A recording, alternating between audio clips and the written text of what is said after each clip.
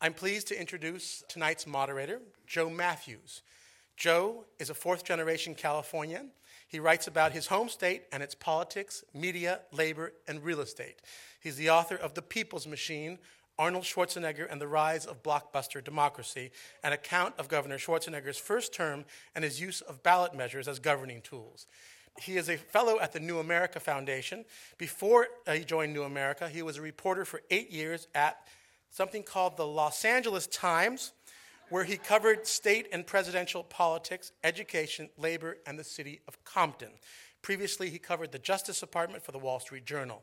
He began his career in 1994 as a reporter on the city desk of the Baltimore Sun, where he wrote about urban issues and the environment. His coverage of a down-on-its-luck neighborhood of former slaughterhouses earned him the incomparable title of Bard of Pigtown. His stories have appeared in the New Republic, the Washington Post, Politico, and Condé Nast Portfolio. Please welcome the Bard of Pigtown, Mr. Joe Mathews. Thank you, Gregory.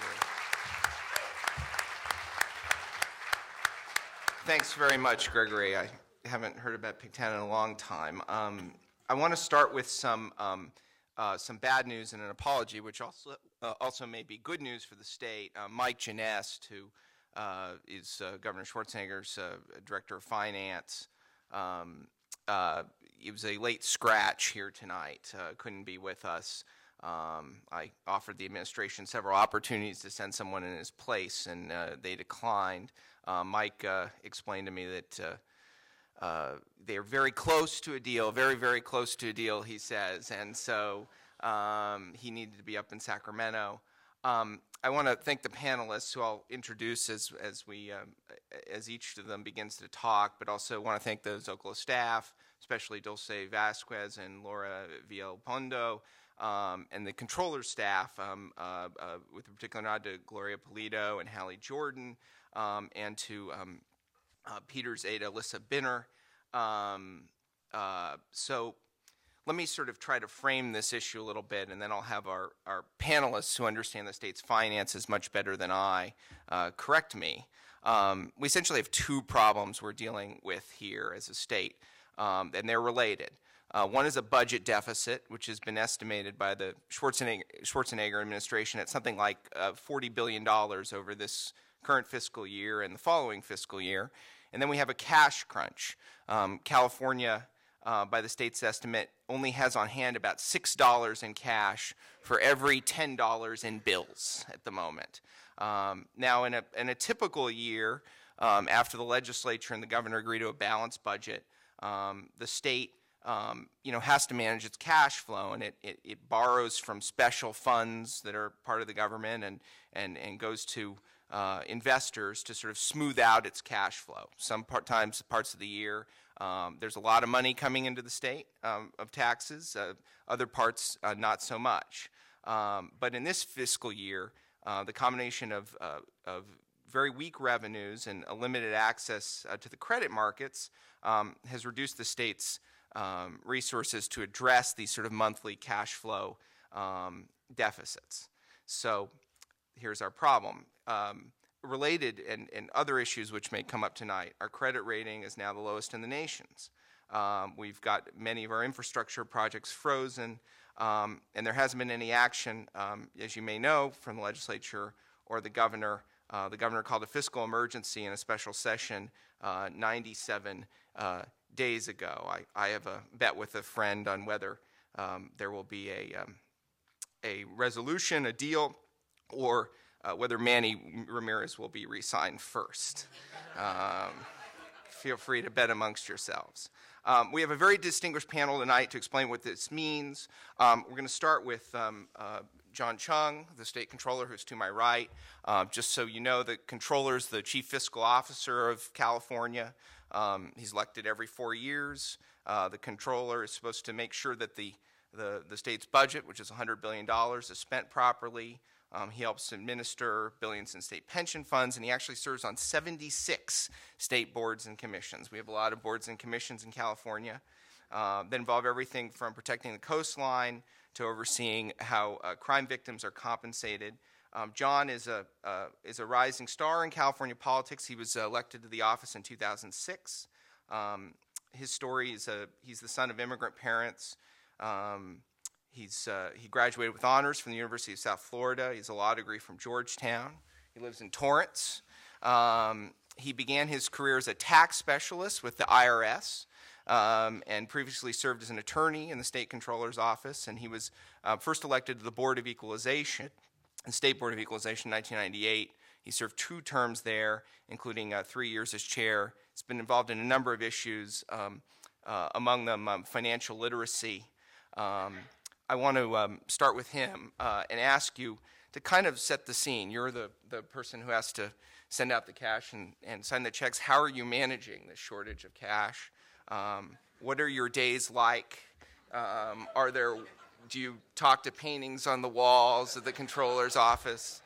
Tell us what this has been like and what you're up to. Sure. Let me give you an explanation of where we are at. When in the controller's office, it is a 6-step cash management process. The first step is the use of general revenue funds. The 3 major sources of general revenues to the state of California are personal income taxes, which make up anywhere from 51 to 53% of the state budget, sales taxes, which is a component of transactional taxes, making up about 27% of the state budget, and corporate taxes, which make up 7 to 9% of the state budget. That is the first line of spending here in California, the source of revenues. Now, unfortunately, the last day we were net cash positive in the state of California was July 12th, 2007. So we have been not operating properly, positively, for the last year and a half. The second source of revenues is special funds. There are over 1,000 special funds in the state of California, over 650 of which are we can borrow from legally. For giving you an example, oil spill prevention fee. There's a fee that's paid in the event that we have a oil spill off the coast of California. Today, over the last year and a half, we borrowed $16.5 billion from those funds. If we had an oil spill off the coast of California tonight, California would be in serious financial trouble, close to default, if not defaulting, because we wouldn't have the funds available to pay for those critical services. The third area, it is called revenue anticipation notes, revenue anticipation warrants. They are a form of external borrowing. We go to the markets, we go to Peter. Peter charges us a good chunk of change. And we borrow from Wall Street or other entities. We borrowed $5 billion this year. We have borrowed 25 out of the last 26 fiscal years because we spend a lot of money up front in a fiscal year, and then we hope to make up the difference in April through tax collections. The problem is when we don't budget properly, we budget much too optimistically, and we don't get the April revenues. Now, we are at step 4 and step 5. Step 4 is the governor and legislature coming up with a sound budget solution. Right, that's what they're trying to negotiate. They did not get it right earlier this year. They signed a budget 85 days late. When the governor signed it, we walked into this fiscal year $15.2 billion in debt. The governor signed the budget. Don Parada, the former Senate President pro tem, said it was a terrible budget, but he was so frustrated that there was no movement in the legislature. So the governor signed the bill. I said, we are out of balance the moment it was signed, right? And that was going to come down to roost. Now, the governor got up to $14.8 billion deficit 4 weeks after he signed the bill, right? That's part of the concern. The 5th step is what I'm doing now, which is called cash deferrals, right? To give you an example, let's say you've run out of cash in your own household finances. You have the mortgage bill, you have the utility bill, you have the food bill, all due. Right, cash deferrals are, I might pay the mortgage because I want to stay in my house, but I may put off for a couple weeks the utility bill until I actually have the cash. That's what we're doing now. The 6th step is IOUs. We will issue IOUs under 2 conditions: if we run out of cash, or if the governor and legislature do not support a deficiency letter for me operating in the red to pay for these obligations. For those of you who want to get more technical, I'll talk about it later on. And then the next step after IOUs is default. That is what I'm trying to prevent, right? If you default, the state under the federal law cannot file for bankruptcy, but we can default. As some financial analysts would put it, it is the nuclear meltdown of state finances. And why I have to do step number 5, cash deferrals, is to make sure that the state doesn't go into default, right? People are saying, John, you're not paying income tax refunds, you're not paying Social Security checks, right? If we default, not only will I not be paying it now, I won't be paying for the next month, the month after. People on Wall Street won't be lending us money. We'll have significant judicial lawsuits, and we'll be in massive trouble. Can you talk a little bit more in detail about sort of the rubber hits the road? Who's really going to get hurt? Obviously, you talked about deferring on tax refunds. Let's say this goes another month. Who's starting to get hurt then? I mean, what's specific? People are hurt today. People are very hurt today. And it's terrible that we've let it get to this particular point.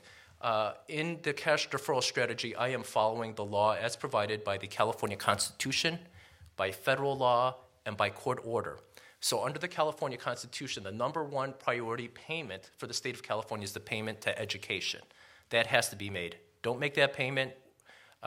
We violate the California Constitution. The second most important payment under California Constitution is debt service, right? It's the failure to pay debt service that puts California in default of debt and puts us in huge trouble.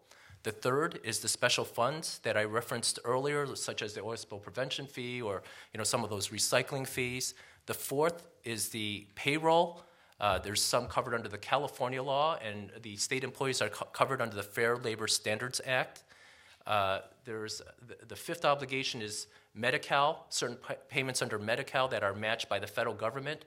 The sixth payment is pension, right? So if you're a state employee or teachers, those pension plans will be made. What is not covered is income tax refunds. Those are not covered. Payments, the state component to Social Security Administration for the aged, the blind, the disabled. Cal grants aren't covered. Private sector payments are not covered. Now, the governor and I worked out an exception. Of those payments that normally would not be paid, we paid the small business vendor as defined by the Department of General Services. People making less than $12 million a year and less than 100 employees. And you may be asking, why did we exempt that category?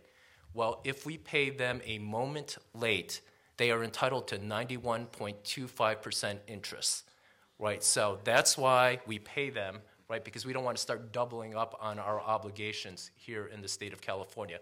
Now, those communities are impacted. I want you to know that it's not that my office doesn't feel the pain and the harm. My office, while we had to delay those payments, worked very actively to protect those people. So my staff contacted the University of California, the Cal State University system, the community college system, saying, do not kick those students out of college because of what the state failed to do. Right? And luckily, we had some strong leadership by educational leaders who said, we're going to try to move around some funding so that we can keep the students here until the state provides the money. Then my staff also contacted the Social Security Administration, asking them not to stop the payments to the aged, the blind, the disabled. So they have continued to agree to make those payments for the month of February. We are talking to them about, in the event this budget continues, the budget stalemate, asking them to continue the payments in March and subsequent months. Closer to the mic. What about IOUs? That's been something that's been written about a lot. The registered warrants and official financial speak. At what stage do you send those out, and what prospects are there that that banks or financial institutions will cash them? Okay. IOUs and then in technical parlance, registered warrants are the next step if we run out of cash. Right, so if we really don't have enough cash left in the coffers of the state of California, we would issue IOUs. Now, you may be wondering, politically, some people are saying, John, just issue the IOUs, right? They want me to take the next step because they want us near the edge of the cliff to make sure that the legislature would try to take, and the governor would take more rapid action. I think that would be very imprudent. Why I don't issue IOUs is that IOUs hamper the ability of the state to legally maneuver your cash. So for instance, if I issue Larry Kaplan, who was back there somewhere, there's Larry. Larry is a taxpayer of the state of California, and I issue him an IOU. And then Joe is Mr. Debt Service, he's Mr. Wall Street. The moment I issue the IOU, right, it is sequential, right? I have to pay it out in a certain order. So if my most important payment is to Joe so that the state of California does not default, if I issue an IOU, I have to make the payment to Larry first, right? And in paying Larry and all the other taxpayers or welfare payments or something else, I may not have enough cash to pay Joe, and then the state of California will be in default, and we will have total calamity. That's why I don't try not to issue IOUs. However, if you do get issued IOUs, you will get 5% interest. I actually have people saying, John, give me an IOU, I want 5% interest. I actually made that request of John backstage. Yeah, there's a long line. At this point, let's shift over to Peter Taylor, who I want to introduce. Peter's a managing director at Barclays Capital. He's based here in the LA office. He joined Barclays in September 2008 after a long career at a firm called Lehman Brothers. He's based in the firm's fixed income division, and Peter's worked with many state and local governments, utilities, largely in the West, California, Arizona, Nevada. He's structured floating rate, commercial paper, fixed rate, derivative, asset-based transactions, all kinds of things, and he was the lead banker in 2004. You helped to give Peter some business, actually, a lot of the people in this room. He was lead banker on the economic recovery bonds, about almost 11 billion of them. Those were the voter-approved bonds that were part of Prop 57 on the March 2004 ballot. Peter's very active in the community. He was and on various boards and commissions. He was appointed by Governor Schwarzenegger to the California Performance Review Commission. He was appointed by Governor Davis to the California Student Aid Commission. He served as chair of the board of directors of the UCLA Foundation, which is the primary volunteer fundraising organization for the campus. And since December 2005, he's been a member of the J. Paul Getty Trust. He's been a member of the board of directors of the James Irvine Foundation. The list goes on. As a former executive director of the Coro Foundation, I see some Coro people in the room. He also has a slideshow. He says it's not that scary. It scares me a little bit. Friday the 13th is only a few days away, so we're going to get our fright on early. And he's going to explain some of the costs of delay and of the state's delay in dealing with the structural deficit, and hope he'll also get into talk a little bit about, flesh out a little bit this worst case scenario of default that John was talking about. So if we've got the slides ready and Peter's ready, let's do this. Worst case scenario is one I would like to avoid. Just to clarify, as Joe mentioned, I had a long career with Lehman Brothers in the public finance department. And on September 22nd, when Barclays technically acquired the assets of Lehman Brothers, namely 10,000 employees in North America, for the first time, it kind of made me feel like a sports star, like somebody bought the rights to me. And but it didn't come, I assure you, with sports stars kind of compensation. Let me just start by going to the first page. The cost of California's budget troubles, and I'll try to walk you through just some dollar figures as it relates to the cost of issuing debt. All of you, as voters in the state, have been enormously generous by approving several general obligation bond issues over the last several elections, to the point that today, this California State Treasurer's Office has voter-authorized but unsold, so bonds where you've already approved, but the market hasn't yet structured and placed in the hands of lenders and investors, over $62 billion worth of bonds for all kinds of projects. Most recently, of course, the largest was California High-Speed Rail, which was adopted just this past November. But we're talking about projects in the education sphere, homes for veterans, low-income housing, just all kinds of very important, good infrastructure projects that you all have said to the state of California, hey, make these happen. Make this happen when the timing is appropriate. And the California State Treasurer has roughly laid out a schedule based upon feedback he has received from the various agencies and departments in state government, that there will be approximately anywhere from $10 to $15 billion a year of state GO bond debt that will need to be sold over the next several years in order to accommodate the construction schedules for those various projects that you all have authorized. And so that's, what can I say? $62 billion is a lot of money in anybody's calculator. And so what happens when the state's credit rating, what happens when the state's credit quality starts to decline? Well, there's a real dollar cost to that. Given the challenges of the deficit, debt investors, people who lend the state money, will demand a higher premium due to this additional risk. The state's structural deficit, namely the fact that they're spending more than they take in, is the primary driving factor to lower ratings here at the state. We can talk all about the dysfunction of the credit markets, and goodness knows I lived through it and have the scars on my back to show for it. But the bottom line is the state spends more than it takes in. There's only one government in the entire country who can get away with that. It's the one with the printing press in Washington. All the other governments, they can't get away with that for long. You can live off reserves, you can do some things and shucking and jiving, but bottom line is, at some point, you got to spend what you take in. California's GO bonds are currently in what we call in the A category. You've probably seen the article in the press most recently in the last week about how now they rank 50th of the 50 states. And we can talk about that later during the Q&A. Personally, I think they're probably rated a little too low, all things considered, when you compare them to some of the AA states, big states, Illinois, New York, New Jersey, and the like, who are likewise also facing major budget challenges.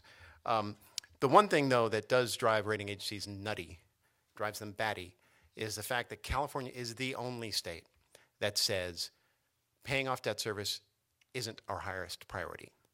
Now, we can all debate the importance of Prop 98 and the fact that it put education ahead of paying back their loans, but other states say, hey, if we get in a bind, we're going to make sure we're going to pay back money to people who lent it to us. California, we say, you're second place. Now, there's still a fair amount of cash to take care of that obligation, and I can run through again some numbers a little bit later, but the bottom line is that's one of those things that causes that rating to be a little low. So let's look at a hypothetical 30-year, $1 billion GO bond issuance, plain vanilla, kind of level debt service, no fancy structuring, nothing fancy in terms of bells and whistles. If the state were a AA credit in today's market, net debt service on that $1 billion borrowing, the state would pay a little more than $2 billion in principal and interest over the course of 30 years.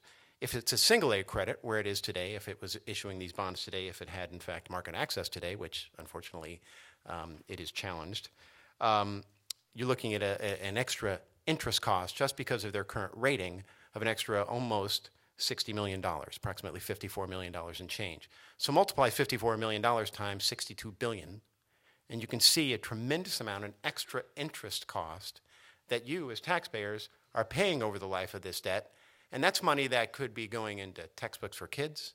That's money that could be going into additional police on the street. You name it. Whatever John Chiang and his elected official colleagues decide is the highest and best use for that cash, that's cash that can't go there. Instead, it's going to pay your borrowings. One other thing I do want to mention. There was a time in 2003, I think it was, when the state's credit rating actually got below the A category into something called BBB category. That's still investment grade. It's not junk bonds, but it is extremely low. And just, one bit of fair warning, because if there isn't a budget agreement soon, Moody's has already said, put the state on notice, get a deal by, I think they said April 1st, or else. If the state's in that BBB category, practically speaking, a number of the people who lend money in this sector, major bond funds, mutual funds that a lot of you probably have your money in, they're not allowed to buy those bonds. What happens?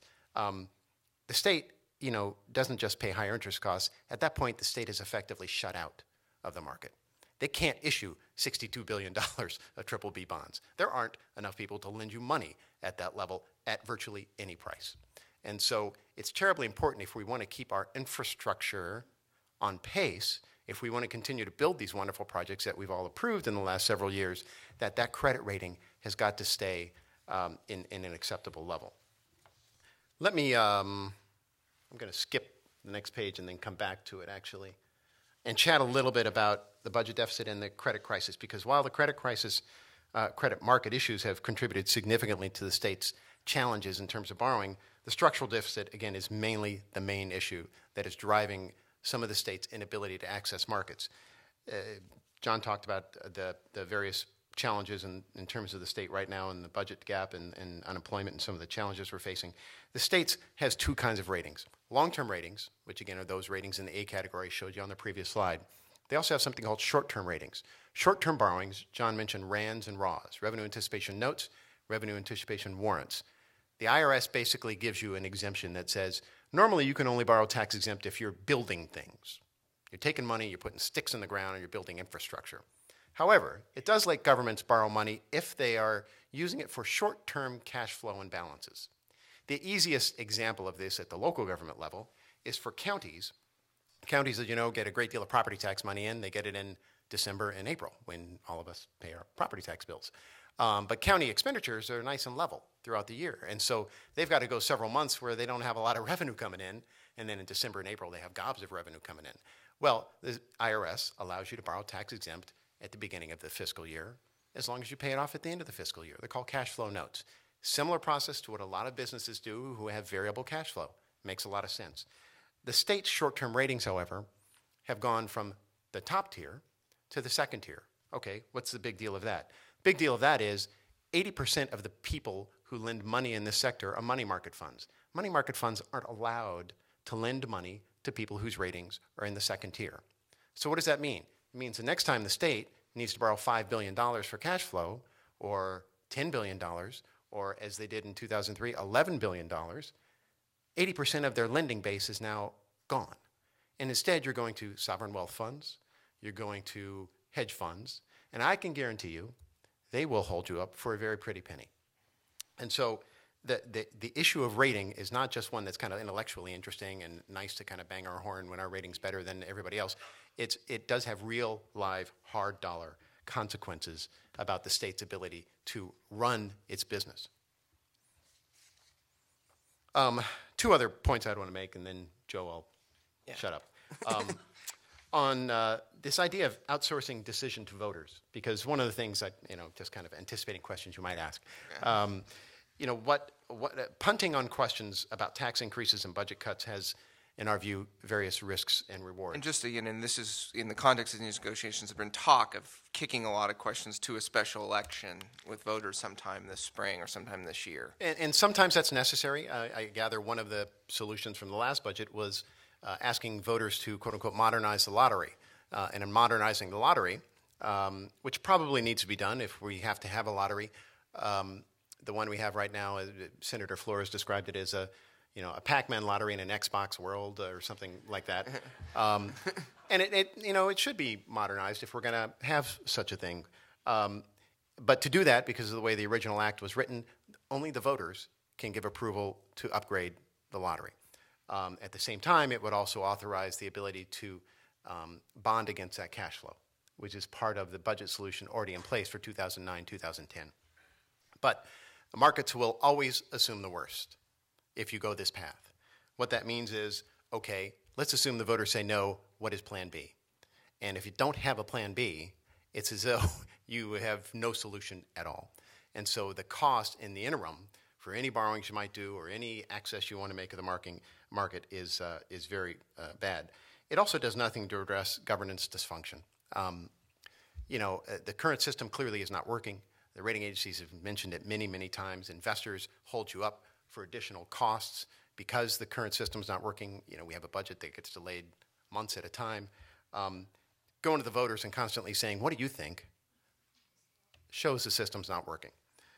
These delays also reduce options and increase costs.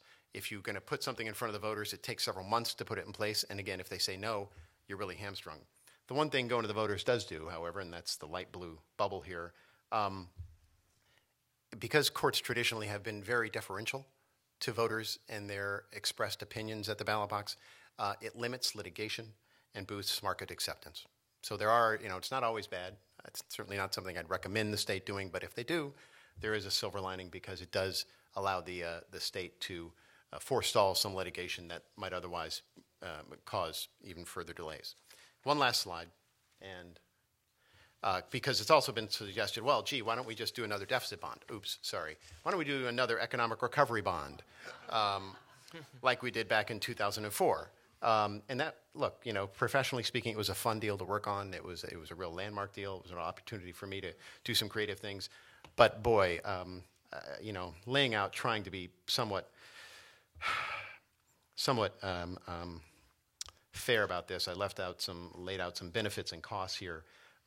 It would solve some of your short-term needs, and it would perhaps allow for acceptance in the eyes of the voter, but it really severely limits your flexibility in the future. I mean, we're still using a quarter-cent sales tax to pay off our deficit borrowing from 2004, and we will be using that quarter-cent sales tax all the way to 2021. So adding to that repayment means just literally saddling future generations with more debt. It is also, the fact is sales tax hasn't been performing real well lately, so if that becomes one of the options they look at, John, tell them to think about another revenue source. No borrowing. Okay. Yeah, no exactly. borrowing. Well, thank you very much, Peter. I feel sufficiently frightened. Let's go to Mark here. Mark Paul is a senior scholar at the New America Foundation, a colleague of mine, and an award-winning writer, editor, policy expert with a great deal of experience both in journalism and in government. He covered California for 24 years, first as editorial page editor and national editor of the Oakland Tribune, then as a deputy editorial page editor and columnist for the Sacramento Bee. He wrote a lot about fiscal policy, healthcare, economics, urban development, political reform. After leaving the Bee, he served as deputy treasurer and policy director in the California State Treasurer's Office and as policy director for the 2006 gubernatorial campaign of Phil Angelides. He's got a BA and master's degree in history from Stanford. Has taught there and at Simon Fraser University. Is the author of Diplomacy Delayed, the Atomic Bomb, and the Division of Korea, 1945. In Child of Conflict, the Korean-American Relationship. And his work appears lots of great publications. My question to you, Mark, is we've heard about this budget deficit, this structural deficit. What's the source of that problem, and what things can we do? Here's a crisis. Crisis is an opportunity. What things can we do so we don't get in this position again? Well, the crisis we have now is really a dual crisis. About a third, California, as Joe and the controller said, has over the next year and a half about a $40 billion gap between what it would spend at current levels of spending and what it would collect in taxes. And of that $40 billion problem, about a third of it is what we in the budget business call a structural deficit. It's baked into our laws.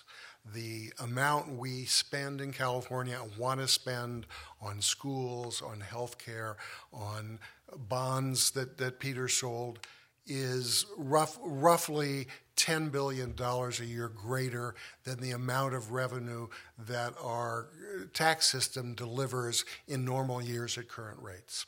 So we had a structural deficit. We've had a structural deficit in California since early in this decade.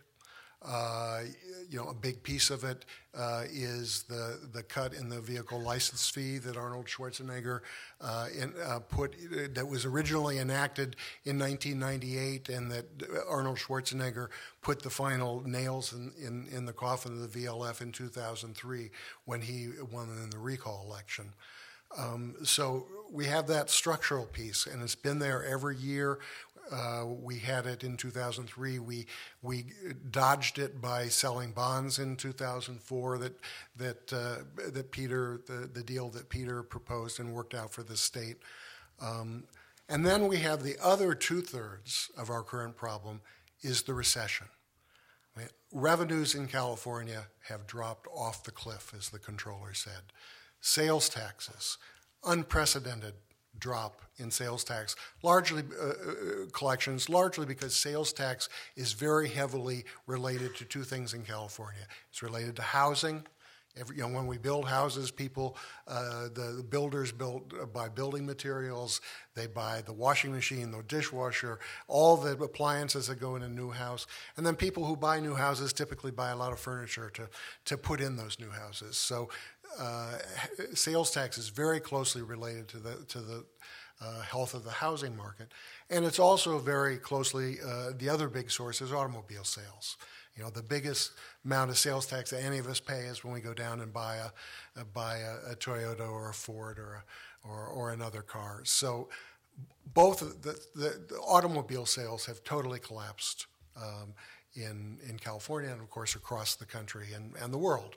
So we've seen sales tax go away. We've seen income taxes fall largely because the stock market has fallen off. So and the bond market, and so people high income people who typically pay a lot of income tax in California in industries like Silicon Valley, et cetera, are not going to be paying sales taxes this year and probably next year either, unless we see a big turnaround in the stock market.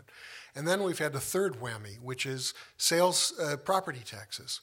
Normally the most stable of tax sources, but because of the housing collapse, the collapse of the housing bubble, rather than growing steadily, property taxes are going to be flat, if not fall, in a lot of places in California. Now, those property taxes are not paid directly to the state, but they matter in the state budget because under Proposition 98, the schools get funded out of property taxes, and then what the property taxes don't provide in order to meet the Prop 98 guarantee comes out of the state general fund. So when property taxes fall or flat in California, the state general fund has to make up the difference in the Prop 98 guarantee. We've never had, certainly since the Great Depression, this kind of fall off in all those tax sources at the same time. So we've taken a big hit. We're not alone. It's going on all over across the country. In fact, we're not even the worst state that's worst off. Our neighbors in Nevada and Arizona actually have, in percentage terms, larger budget problems than California does because they've taken an even bigger hit in their housing markets. Yep, we're running a little short in time before we get to Q&A, but can the Fed save us? The feds could save us. The feds are going to help us, but the stimulus package probably will see what the final, when the House and the Senate work out their final, but probably they're going to help us with maybe a quarter to at most a third of the problem. They should have helped us with the whole recession-driven part of it. It would have been the best stimulus for the country, but Washington couldn't get its arms around that one this time. Well, let's talk. I mean, and maybe we get more in this in Q&A. But solutions. What changes should we be making? I'll put the question first to you, and then to both to John and to Peter. Well, I think our whole system is budget system has flaws and is dysfunctional. I mean, certainly a big source of our current problem is the two-thirds requirement in the legislature for passing budgets, appropriations, and tax increases. Just to correct one thing you said earlier, Joe, the legislature did pass in December a budget that would have fixed our current problems. It might not have been completely legal, but they did pass it, and the governor the governor vetoed it. We're in this problem in large part because we don't have a functioning democracy in California. And the premise of a democracy is the voters get offered different alternative policies by candidates and parties at the ballot box. The voters pick which policy they want to choose, and then those people go and put those policies into law, and they have power and govern until the voters get tired of them and throw them out again. That's how things work in Washington. Sometimes the Republicans run the Congress, and sometimes the Democrats run the Congress. Under California's two-thirds rule, nobody can run the legislature unless the two sides can agree. And of course, they disagree profoundly, and the voters have picked between them, but they cannot enact. So that would be a big piece of what California needed to do. We would not be in this problem if over the last 10 years the legislature majority that the people had elected was allowed to write the budget. Let's go back to John on the question of solutions, and also if you might address, should we change two-thirds? And also Peter's raising the question of this priority of payments. We're the only state with, that pays education first rather than the folks that we've borrowed money from. Should we change that? Your thoughts? Well, first, I think the element that hasn't been talked about is actually we need some political leadership in the state of California. If we can get some responsible people, right? We need a couple of Republicans in the state Senate. We need, and I'm not blaming just Republicans, right? Everybody's responsible here. We need 3 in the Assembly. We have the Big Five negotiating, right? Poor Dave Cogdell, I'm not sure he's a Senate President pro tem. No, Senate Republican leader, yeah. I don't know if he has a second vote, right? Because I don't know if there's a second Republican who wants to expose themselves in the next electoral cycle.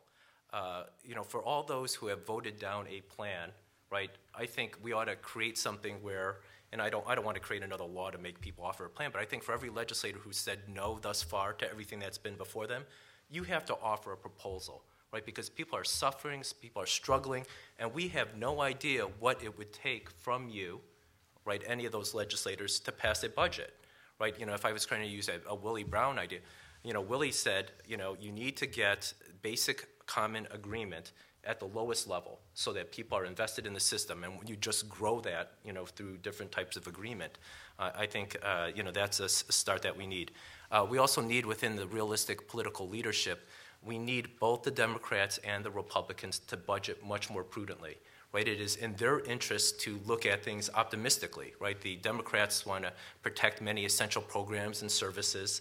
The Republicans want to offer a tax cut. So they both have an incentive for saying, let's look at the positive side of the numbers, right? And we miss those numbers year after year, right? So both sides can get what they want, right? We ought to say, okay, in the event we're going to budget more prudently, in the event that we have up years, right? Let's have some type of negotiation where we're going to give people the benefit of those up years.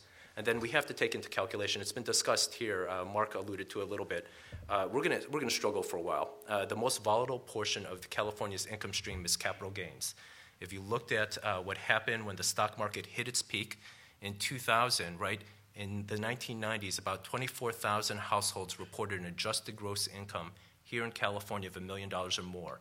When the stock market hit its peak, it went up to 44,000. Right, then the next year, after the stock market bubble burst, we were down at 24,000. We had a year plus of recession. We had 3 to 4 years of recovery, and we went back up to 44,000 when real estate was doing very, very well. Right during those good years, the governor put in place a rainy day account, savings account. I don't think it's the best it can be, but at least it's an idea. We need to balance off those good years versus bad years. But on the specific question of 2/3, would you go to a majority? 55% is may go on the ballot? Yeah, I would, but I'm also a political realist. The polling numbers against 2/3 are about 2/3. So I'd like to see some drop, but that's not going to happen in the foreseeable future. So that's going to be a very difficult hurdle. And part of it is we have to be realistic. The voters of California wanted term limits. You have to understand, I don't understand how people attack government differently than business or nonprofits or any other human institution. Government is a human institution. You have, just like any other entity or organization, you have 15 to 20% who are terrific, you have 20% who are good, you have 20% who are average, 20% below average, and 15 or 20% who term limits are for. But the fact of the matter is, right, you have to give those people an opportunity to grow, to be good. Right? These are people making decisions about climate change. These are people making decisions about pay-for-value medicine. These are people talking about experience-based medicine. These are people talking about how you handle investments in sovereign wealth funds. Would you give somebody your portfolio, in essence what you do, who has only 2, 3, 4 years experience, right? I wouldn't put my investment portfolio in that type of experience, right? And so that's why you need to let people grow in the legislative process. Peter, you want to chime in on solutions before we go to questions? Yeah, I'll throw out an idea as it relates to the federal government helping California.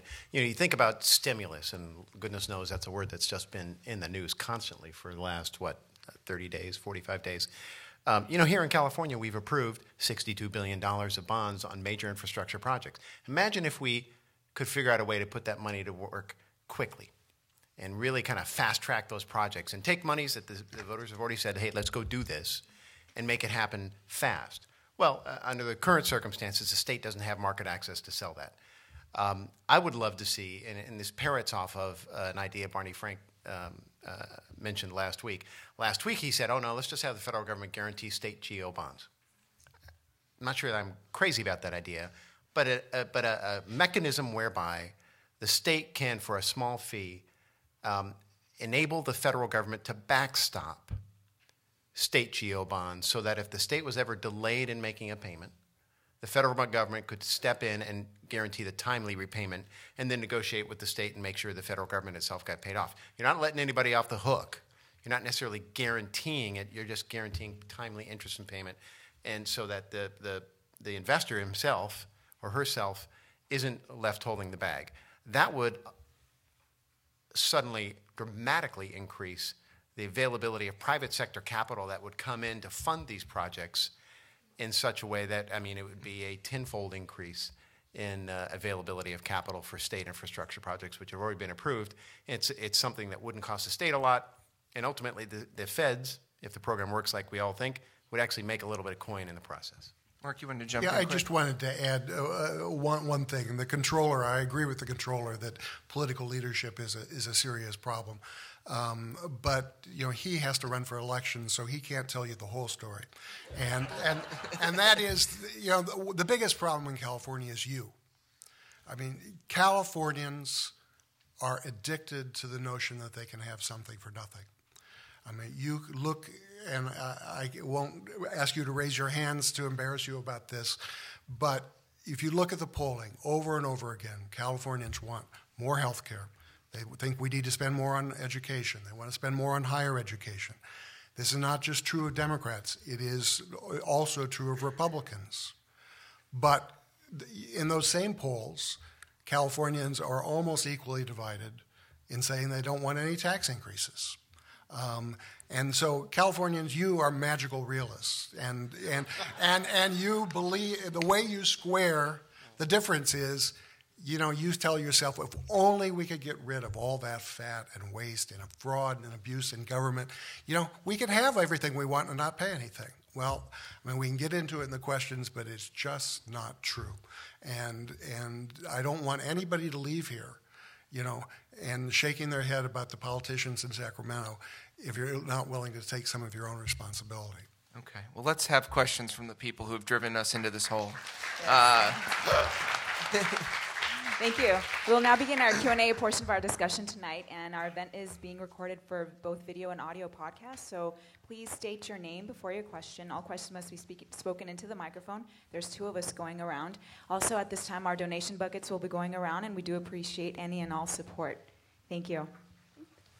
Hi, my name is Mark Wallace. I have a quick question. This is related to the issue you just brought up, actually, about the propositions. It seems to me that every time the proposition comes up, it's always amending the Constitution. It's not so much passing laws, it's just forcing the state to, ties its hands in terms of its revenue stream, in terms of its outlays. It seems to me that that's part of why the state is just falling apart financially.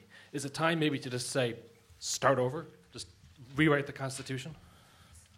John, what do you think about that? There's talk about a constitutional convention in the air.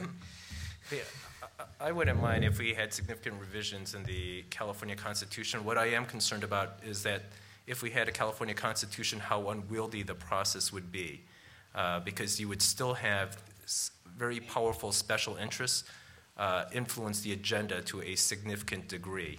And as difficult as it is for the residents, the voters of California to understand a single issue, could you see if you had a California Constitution, a constitutional convention with a plethora of ideas and people trying to debate and fashion a solution? So unless we could do that in some orderly, thoughtful, deliberative manner, I'm afraid we might create opportunities for really devastating the Constitution. Mark, I know you've thought a little bit about a convention. Yeah, I think that we've reached a point in California life where a lot of people are saying, the system really is broken, and we need to rethink it. You know, a lot of states have automatic provisions for every 30 years or so, sort of to rewrite their constitutions. California, we've got a process embedded in the Constitution that requires the legislature to call a convention or whatever, but we haven't had one since 1878, 1879. We are operating with, for instance, a legislature that has the same number of members as it did 150 years ago in a state of 1 million people, which means that, you know, an assembly district in California is 500,000 people elect a member of the assembly. 1 million people in a district of state senate. And there's lots about California that we've just allowed to go by. We've grown, we've changed, and the system is broken. And I think there are a lot of groups. The Bay Area Council, a business organization in the Bay Area, has called for a constitutional convention. There'll be in Sacramento later this month a meeting which New America is a sponsor of to look at, you know, how California might do fundamental revision. Can I follow up on that? Actually, two smaller revisions trying to fix the process. First of all, in my reform package to try to assist the California budget this year would be one to put a sunset on tax credits or tax breaks, right, so that we would have an automatic review. Some of these laws on the book are very, very antiquated, and it takes a 2/3 vote. So it's very difficult to eliminate a lot of these measures, which hamper California's nimbleness in trying to respond to financially difficult situations. So I propose that. Secondly, on ballots, a particular measure would come with a lot more financial disclosure, so that if you had a bond, it would not only talk about the cost of that bond, but what it does relative to the long-term costs for the state of California, how it impacts bonds, what it would do in terms of borrowing costs, so that we have greater disclosure, so that voters have a greater context to make their decisions. Another question. Todd Kerner. Apropos to your comment, Mark, before the Q&A, I wonder if each of you could comment on the wisdom of the proposition system in California, and if you think it's flawed, how it might be repaired. Well, the one way it can be repaired is to require the same fiscal discipline of voters that we nominally require of the legislature. I mean, under the Constitution right now, the legislature is required to adopt a balanced budget. It's required to pay for, at least nominally, for what it is we spend. There's no such requirement on things that voters do at the ballot box. So I've proposed that every measure, both initiatives and bond measures, come with a funding source that would cover the either offsetting reduction in spending to cover the cost of the new program, or a tax increase. And we do this at the local level in California. When you pass a school bond here in Los Angeles, you at the same time are increasing your property tax by the amount needed to pay back those bonds. And we could do that in California. I mean, we approved school bonds at the state in 2006 at the state budget on the ballot. We could have paid for those with an $80 a year increase in the property tax on the average house in California. And there are bills, constitutional amendments in the legislature this year. One on the Senate side, a bipartisan bill with many of the leaders of the Senate to require initiatives to pay for themselves. Anyone else want to jump in on that? You know, I would love to see something when initiatives are proposed. You know, they're usually proposed by special interest groups as a way of kind of getting around the legislative process. If there was some kind of mechanism such that when the language was submitted, it actually had to have some form of public hearing, so there could be greater transparency on the very, very front end before the actual campaign got started and when voters were starting to focus, so that there was some ability for both the press and legislators to weigh in for those initiatives that are particularly poorly drafted, which only tie everybody's hands later on down the road. I think those are both great significant reforms. Let's have another question. Hi, my name is Kimberly Sinclair, and I'm a high school teacher, and I thank God for Prop 98, because I don't think people want kids of L.A. running through the streets of L.A. My question is, what pressure either is there or could be created on the state assembly to pass a budget by that July deadline, because this is not the first year that July has come and gone without a budget, and I don't see the state coming to a screeching halt. So I'm wondering, because this is a repetitive thing that happens, it just happens, it's a larger number this year, but it happens over and over. So I want to know what we all here or you can do to encourage the legislature to meet that deadline. Any ideas? Well, there's three solutions that are out there. Speaker Bass and Senate President Pro Tem Darrell Steinberg have a proposal that if you sign a budget, or if you get a budget done by a certain date, it only requires a majority. And so that would take place sometime in June. State Senator Mimi Walters and I offered another proposal, something we had in effect earlier in California, that if you have population growth plus inflation growth below a certain percentage, then you could pass that budget, if it was below that threshold, by a majority vote. And if you exceeded that threshold, then it would require what we have today, a 2/3 vote. And you have Governor Schwarzenegger, who in his State of the State had a pretty neutral speech, and this is the one thing that offended the legislators, said, if you don't get a budget done in time, we're not going to pay you, and so on and so on. So those are the three ideas that have been discussed and thrown out. Get rid of term limits, the dumbest public policy that all of us have ever been responsible for putting in place. I mean, imagine, here's State of California, $100 billion general fund, 225,000 employees. Can you imagine a private company saying, hey, we're going to rotate our leadership every 6 years? I can't imagine anybody operating that way. The state can't run itself that way. They need to dump that particular provision to get some people who have some manner of experience so they can make these kind of decisions, experience in relationships that allow that process to work. Look, when Willie Brown was Speaker, the process wasn't perfect. There were delayed budgets, but I guarantee it worked a heck of a lot better than it works now. Another question here. Harold Kalishman. I'd like to ask Peter Taylor about the bond ratings, since they play such a large part in financing. What do you think the probability is of the initiative that Bill Lockyer and Richard Blumenthal started last year to have the bond rating agencies rate state bonds, municipal bonds, the same way they rate corporate bonds, and as a result, give them a higher rating? Yeah. And that's Bill Lockyer, the treasurer of the state, and Richard Blumenthal, the attorney general of Connecticut. Right. It was an effort. Right now there are two rating scales. There's something called a global rating scale, and there's something called a municipal rating scale. Municipal rating scale only applies to state and local governments. Global scale applies to everything else. And so what you have is some corporate bonds rated AA and AAA that actually have higher probability of default than a municipal bond that's rated single A or even a BBB. And Treasurer Lockyer quite appropriately said, why do you have double standards?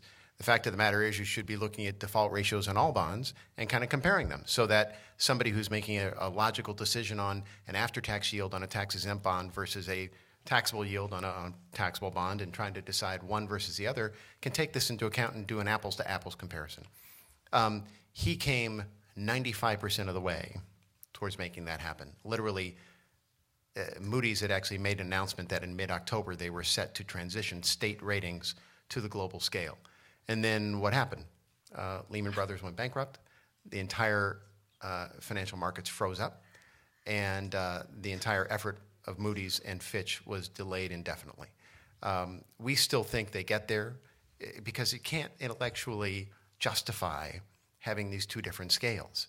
The way they do it is they say, well, gee, it's a way, if you use the traditional global scale for all municipal bonds will be AA or AAA. To which we say, that's fine. That's okay if that is their true reflection of their probability of default.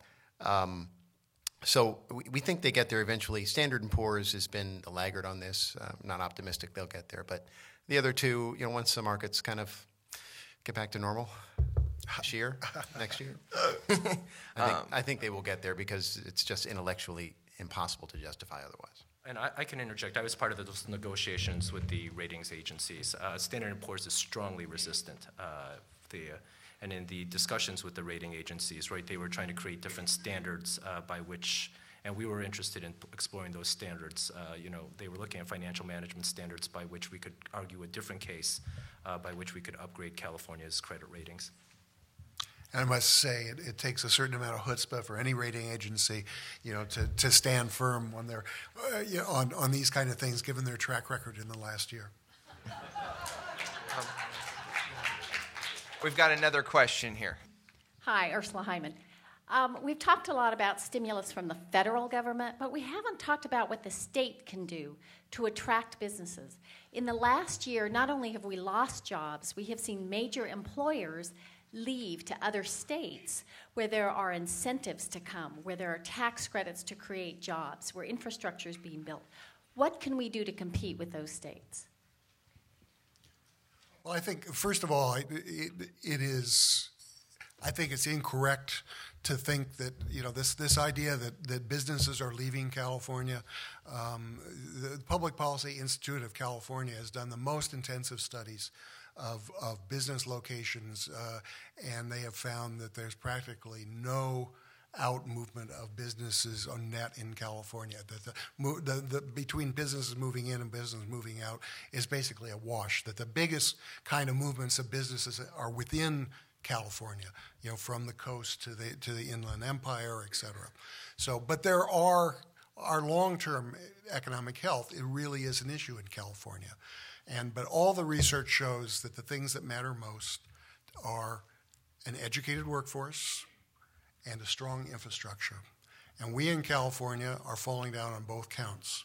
And in fact, this budget crisis is we're doing the opposite of stimulus. No matter how we solve it locally, we're going to hurt the economy because there are only two choices. You can cut spending, and cutting spending is in government is largely firing people. It's laying people off. It's cutting their wages, whatever. I mean, Sacramento, the Bee last week in Sacramento had stories about when they did the first of the furloughs last Friday at state workers, that the restaurants and the stores in downtown Sacramento were empty. Well, they're going to start laying off waitresses and cooks, et cetera, because on Fridays they're not going to have as much business. So on what we do with budget stuff is going to solve this budget crisis is going to hurt state in the short term. What we need to do is not hurt it in the long term. And we, over the last 25 years in California, have really been killing ourselves, particularly in the area of higher education. We are already on track that California in 20 years will have less educated workforce than it does today. And in a world in which there's going to be more demand for higher educated people, that means that California is going to have likely to have a lower standard of living in 2030 than it would otherwise have today if we don't do something about not closing the door to college which is what we're doing in this budget crisis, and that we do what's necessary to get more kids ready and go to college to fill those jobs. John? Yeah, let me add a third input. There are three elements you need for economic stimulus to turn around the economy as the economists measure it. Mark referenced two of them. The first one is human capital, which is the education and the talent that you have available. The second is infrastructure. The third is financial capital, and we know that our financial markets are struggling at this particular point in time. To answer what we can do, I think the tax system, the administrative system here in California is far too difficult for an ordinary small entrepreneur to understand. We're going to have to coalesce a lot of our agencies. We're going to have to reduce filing requirements. Part of this is we're going to have to stand up to many of the strong special interest lobbies. Between the federal and state tax code, there are 10 million words. Now, I was a tax law specialist at the Internal Revenue Service, and I've read hundreds of thousands of words, but I would make mistakes, right, if I had to step into an area that I was not comfortable and did not understand. We have to make sure that we try to reduce the strain and the focus of people's energy and time into those areas, and that they can focus productively. And then, if you look at Alvin Toffler and his third wave, and we obviously have to adjust government to technology and be more responsive to what's happening in the private sector. So if you have areas where there's 24 hours of activity, he referenced Japan, then we ought to set up a government system that works so that we are in people's lives so that it makes sense. So those are just a couple of the areas that we can improve upon. You know, I'd encourage you to go to the California Performance Review website, cpr.gov. You know, Ursula, I don't know how we compare vis-a-vis other states, but I do know it's awfully hard to do business in this state. And frankly, there are so many agencies and departments to go to, and they don't communicate well with each other.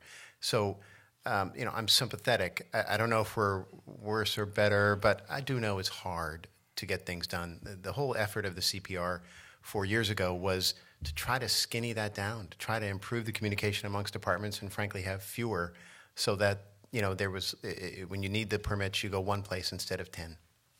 You know, that we could do a better job on. Do you have any other questions? Questions up front here. This will be our final question of the night. We want to invite all of you to our reception where you can further discuss tonight's topic with our panel. Thank you very much. Thanks. My name is Todd Beaton, and the U.S. Senate just cut $40 billion in state fiscal stabilization funds from the stimulus package, which I believe means California's share goes from $8 billion to $4 billion. Can you talk about the real-world impact of that on Californians and the importance of restoring that money in conference? Well, I can,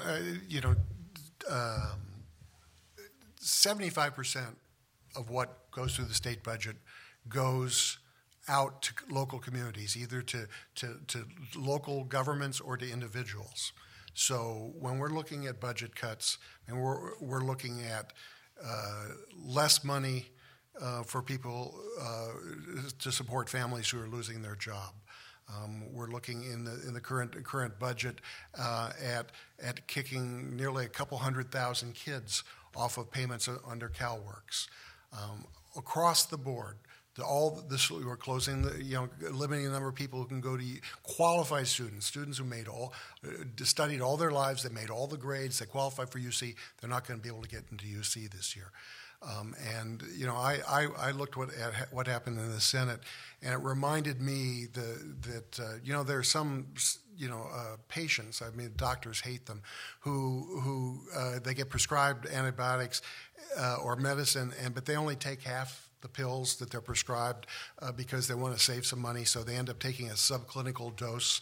And that's what the centrists in the Senate did last week. They took money out of that stimulus bill, so that it may be a subclinical dose of stimulus for the country, but they're congratulating themselves on saving money, even though it means the recession will be longer and it'll hurt more Americans. Anyone else want to jump in here? Yeah, if you look at the recent years before the pop recently, at the beginning of this decade, consumer spending made up about 2/3 of national GDP, about 66% of GDP, and the remainder, close to the remainder, being business spending. During this early part of this decade, people used so much leverage, right? A lot of it from their real estate, they took on a lot of debt. And so that consumer spending jumped up from 66% to 72%. We are in a massive time of deleveraging, perhaps too fast a deleveraging, and it's hurting today's market. Now, to show the power of the effect of the spending, it's estimated in the next year plus that we are going to have $3 trillion less spending by consumers and businesses.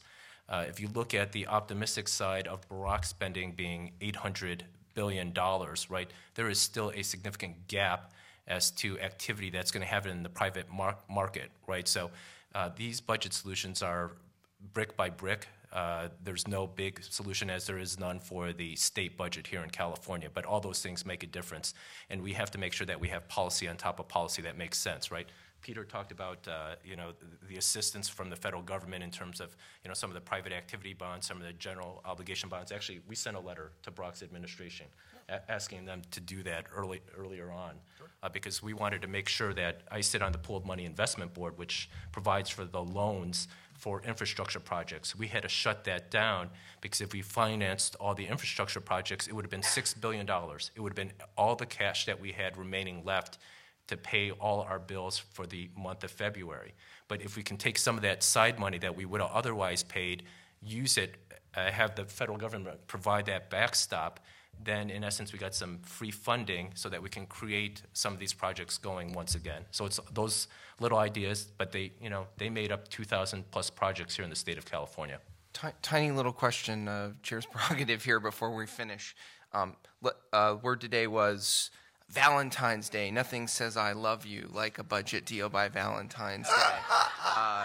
If that happens, and it's somewhat responsive to the problems, are we out of the woods cash-wise, or do we still have to are we still kind of in the thick of it for a while? Yeah, I described it as this, right? Everybody thinks once we have a budget solution, we're okay, right? We need both, as you pointed out in your opening presentation, we need a good budget solution and we need a cash solution. Imagine if you've been unemployed for a while, right, and you have all these bills line up. The moment you get a new job is a moment of great excitement, but it does not provide the cash in your wallet or your bank account to pay all those bills. Right, you need the solutions need some time. So for instance, if you pass some taxes, think about the major taxes to remedy the deficit. Income taxes, right? That's not going to happen until next year.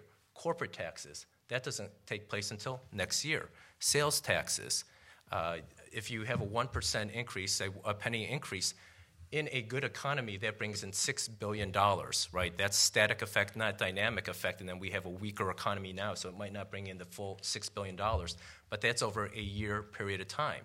And then I sit on the taxing authority, so we usually ask people not to impose that tax until the beginning of the next quarter because we don't want to screw up and make very difficult for all the businesses who have to make the adjustment, who have to file all those reports mid-period. Could you see somebody filing 7.25% collecting taxes from you, report that for 40 days, and then calculate 8.25% for the remainder of that quarter? Right? We'll have all these businesses filing complaints or appeals because we just made it very difficult for them to properly report taxes. All right. Well, on that note, I think we have to conclude. Let's thank John, Peter, and Mark, and thank you all for coming. Join us at the reception.